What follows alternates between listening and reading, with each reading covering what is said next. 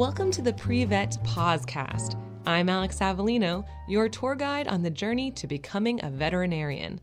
Listen along as we provide you with tips, tricks, and tales on applying to veterinary school.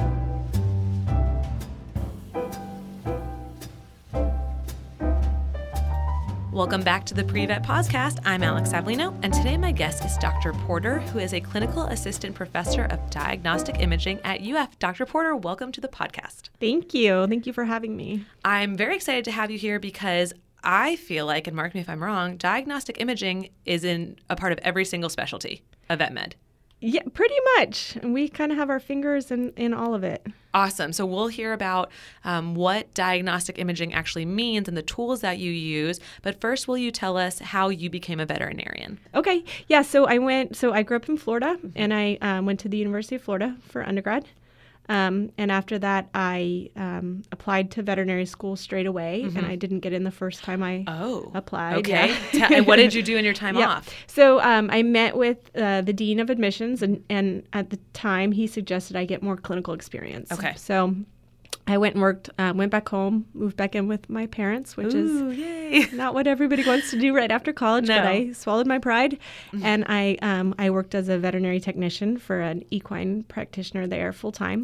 Why equine and not small animal? So my interest has always, and still sort of is strongly equine. Okay. I like horses, but I like the medical side of equine imaging a lot. Okay. So that's what I did. And so full time, I probably worked 70 or 80 hours a week. Yikes. As a technician, and it was a great experience. Yeah. I learned a ton.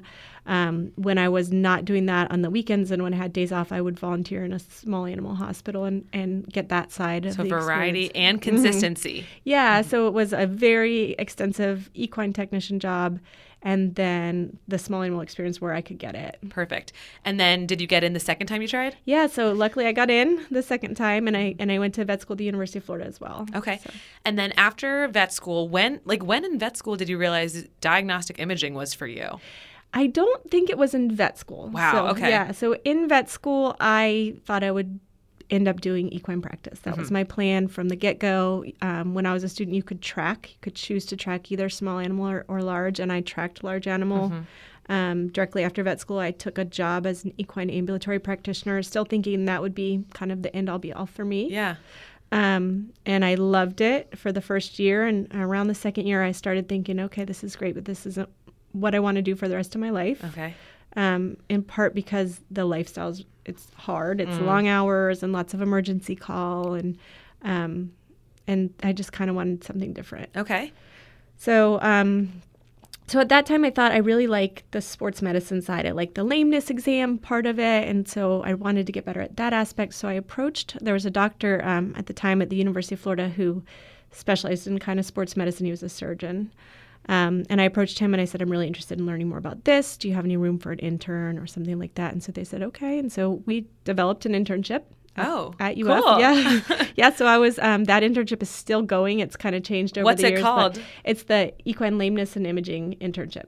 Oh, Yeah. neat. So Yeah. you developed your own internship because of connecting with other people. Networking is important, guys. Yeah. So that worked out really well. The internship has, I think, morphed a lot. But when I started it, they were like, okay, well, how do you want this to look? And so most of my time was spent with that lameness specialist, doing a lot of lameness, taking care of the horses. He managed all the horses that got an MRI, so that became my job, is helping to position them in the MRI. Yes. And through that, I got to know radiology, kind of that side of things. And then I started working in rotations into the internship. So I would do I think it was like every 8 weeks or something. I can't really remember, but every few weeks I would rotate and spend a week in radiology. And that's when I fell in love with diagnostic imaging. On the internship. Okay. So does that mean after your internship, you had to do a residency? Yep. So I did that for a year, and then I had to apply for residencies. They have what's called a match system, which I'm sure you guys have talked about on this program. We know the match, yes. Yeah, so I went through the match, and I matched at the University of Florida. So for a residency in diagnostic imaging, is that what it's called? Yep. So people call it radiology or diagnostic imaging, and either one is fine.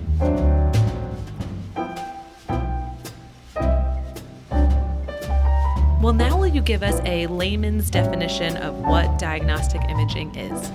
Yeah, so veterinary diagnostic imaging is very similar to human diagnostic imaging. And so what we deal with is everything that involves the use of imaging for a diagnosis of disease. So we have lots of different modalities. The one that everybody knows about is X-rays or radiography, right? And so we interpret all radiographic images that are made at the vet school. It also involves other modalities such as ultrasound. Yep. So lots of times we'll use ultrasound to look closer into dogs and cats' abdomens and get a better look at their organs and try to figure out what's going on. So we perform all of those exams using ultrasound machines, and then we interpret those images and write reports on them. It involves CT, which is it's the use of X-rays, but it's a more three-dimensional look at anatomical structures using X-rays. So our technicians are amazing and they acquire all of those images, but our doctors interpret the images and write reports on those, and we talk to the clinicians about it. MRI, it's the use of it's more complex physics to explain how it works, but it's generally the use of radio waves and a magnetic field to obtain images of the body. And so, again, our technicians acquire those images and then our doctors interpret them. And what is nuclear scintigraphy? Is that something too? Yep. So that's the last one. I would talk about nuclear scintigraphy and kind of PET scan is also, we don't have a PET scanner at the university, but that uses nuclear scintigraphy. So those two together are kind of the last modality.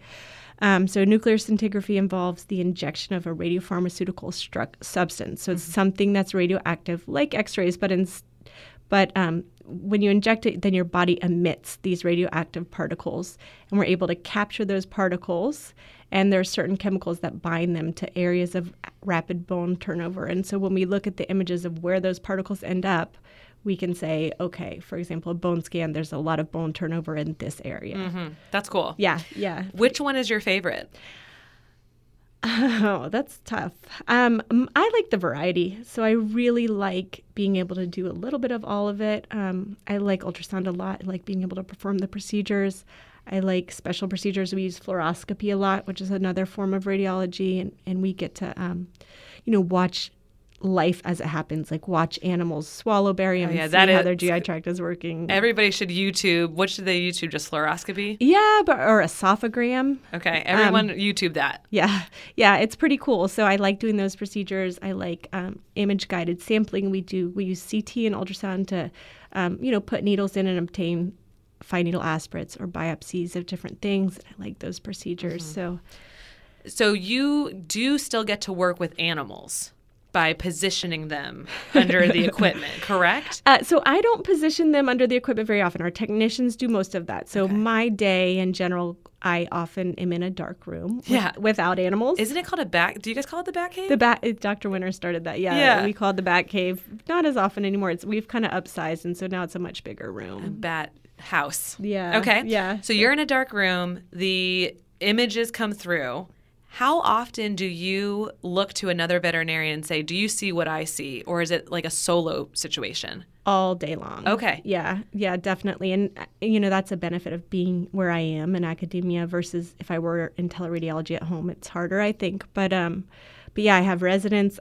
We have 7 residents right now who they actually interpret the image before I read it. So before I even get to it, somebody else has put in their opinion. And then I'll read it. We'll often talk about it in rounds where several doctors will talk about it together. So it's very interactive.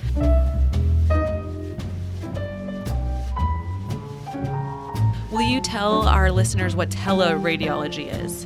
Yeah, so teleradiology is basically, with the digital age, we're able to, we're no longer looking, most of our images are not on that old school film that people think of. It's all acquired digitally. So you can send it via what we call DICOM images, which are protected images that you can send to a computer. And so with teleradiology, you can send radiographic images, ultrasonographic, CT, MRI, whatever modality. All of the images are digitized and can be sent anywhere in the world.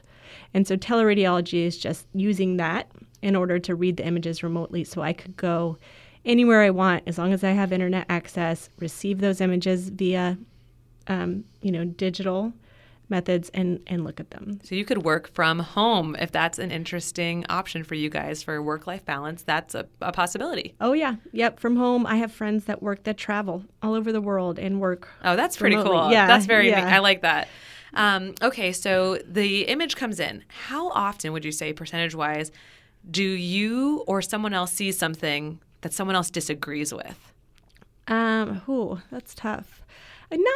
Where I am, most of the doctors are highly specialized in their field. Mm-hmm. So for the most part, if I'm looking at x-rays of a dog that was there for, say, cardiology, mm-hmm. the cardiologist and I are not going to disagree too often on what the findings are related to their specialty, but I may find something else, like a subtle pulmonary nodule or something that that's not really their realm. They weren't really looking for it. So that's kind of, I wouldn't say disagreement, but where sort of we have added benefit. It sounds like, I feel like diagnostic imaging feels a little like pathology, where the specialist is working with someone who's interpreting the slide or the film. So there's definitely a lot of collaboration going on. Yeah, definitely. So when was the last time you've worked on an animal? So every time I'm in ultrasound, I ultrasound animals all day long. Okay. So sometimes 15 a day. Wow. Yeah.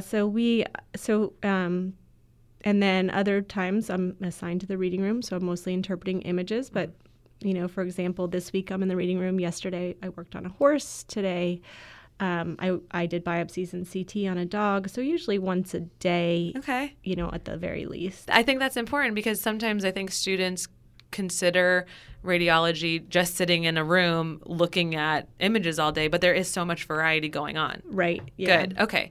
Now, let's talk about horses in an MRI or a CT scanner. So I would encourage you guys to look this up too. How are we getting those huge animals under those machines to get those images? Yeah, so it's a great question. So both the CT and the MRI, they're very different modalities, but they both require a bore. So it has a big sort of donut shape opening in the middle. Mm-hmm. And technology is constantly changing, and eventually what I'm saying right now will be way outdated and totally not, probably 5 years from now, it'll be outdated information. But right now, we can only fit certain body parts into that bore. Mm-hmm. So right now, for both CT and MRI, we can image the head mm-hmm. and then their limbs, up to maybe the stifle, if we're lucky, on the MRI, to their tarsus or their hock for sure, and both modalities to their carpus, which is but their like knee. No abdomen. No abdomen. And even if we could get the abdomen in, we don't have the X-ray penetration, for example, in the CT machine to get a good look at it. So what kind of imaging would we use to see in their abdomen, or are we just palpating that? Yeah, we're really limited in horses in their abdomens. So we can use radiographs. So generally we're looking for big things like a stone. Like horses sometimes form these things called interoliths, which are big stones in their guts. So we can see that with a radiograph, but we can't, we can see if they ate a lot of sand. Yeah. But that's about it. We're not going to see much more. I think that's interesting. Someone should get on that because horses have so many issues in their stomach that we could probably come up with some new imaging options to get us there faster. So that's something that students, future research project, look into that. Okay, so then what is the coolest animal that you've ever done an ultrasound on or some kind of procedure on? And then what was inside that animal that you found? So I don't know about coolest, but one memory that sticks out is a huge alligator we had come in, and it was enormous, and it was awake. I don't know. It was awake, and it had its mouth like taped shut. Yeah. And it had a person there that was, ready to restrain it however it needed, and it needed a bone biopsy. And so I had to reach over the top of it, and I was pushing really hard. It wasn't pleasant, I'm sure. And just as I was about to start, the handler said, "Hold on a second, let me just be prepared." And he literally climbed on top of the thing and was physically holding him down, which, was clearly not going to be that helpful if the alligator decided to move. So that was pretty cool. That is very cool. Yeah. What do you think about clinics that don't have diagnostic imaging tools? Because I hear a lot of new grads, maybe they go out into a rural area or mm-hmm. somewhere where they don't have the access to the equipment that we have when they're getting trained, and they might miss things that they could have seen with better tools. What are your thoughts on that? Yeah, so I think those clinics are probably less and less common and, like you said, more kind of rural areas. And, I think we all have to learn to deal with what we have, right? So you have to know your limitations, and you have to recognize when there are times that you have to refer those patients somewhere. When certain imaging is really indicated, you might need to send them elsewhere. Most clinics at this point have some level of x-rays. Some of them still have the old analog radiographs, which can still be fine. Generally, you kind of expect to see that. But if not, I think some of those clinicians get really good at using their hands for diagnostics. They can perform amazing physical exams when you don't have any other imaging to lean on. So I have heard that the best tools a veterinarian has is their hands. Yeah. So that's where that would come into play. Yeah.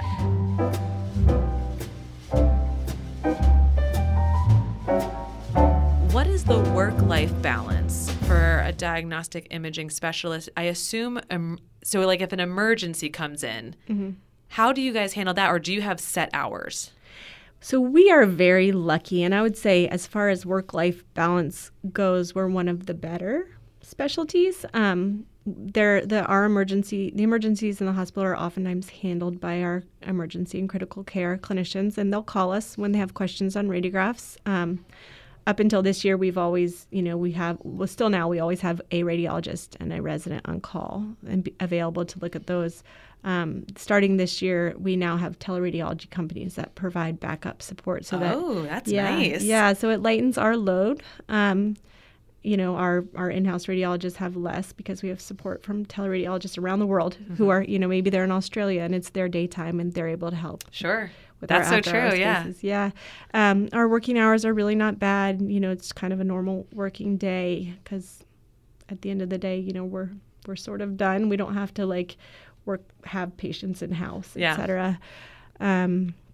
So we're kind of spoiled. Will you ever deal with clients? So at the university, not frequently. There are certainly radiologists that do outpatient ultrasounds and that kind of thing. I do miss working with clients a little bit. But I personally don't work with clients very often. Okay. We have other doctors who sort of play the middleman for that. So if you love people, the people you'll be working with are other veterinarians. Yeah. Which is great. Right. Yeah. So my client is the internist who comes in to talk about their patient or the surgeon who wants to know if we saw anything before they go to surgery. And, those are kind of more our clients. Okay. What are some qualities that are very important for a veterinary radiologist to employ? Yeah, that's a great question. So being systematic, and that's probably one of the most important things. So we tend to be very detail-oriented, systematic people, and you learn that. It's not that you're born that way, but you learn that during your residency training. So when I look at a radiograph, I don't just kind of look at it like a picture. I look at it in certain systems. I separate it into the lungs and the mediastinum and then the pleural space, and I try to look at it very systematically in that way. So I think that's probably one of the key things. Okay, so detail-oriented. Did you enjoy in vet school animal systems then, since it was all broken down so specifically? Yeah, and radiology and diagnostic imaging, it's anatomy. It's essentially anatomy in a different way. Yeah. And I loved anatomy, and I think a lot of people who are radiologists feel that way. Okay, that's a good way, because I think a lot of students know they want to be veterinarians, but there are so many options in the field. It can be overwhelming. So it's really great to hear that if you have an affinity for anatomy, this might be a great option for you. Right, yeah.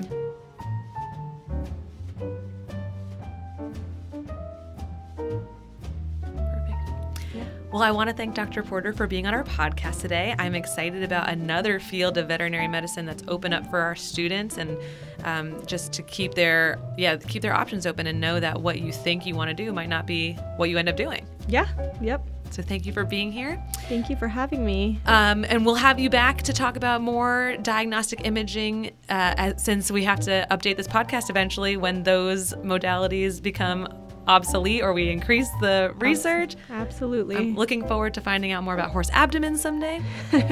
And I'm Alex Avellino. We'll talk to you soon.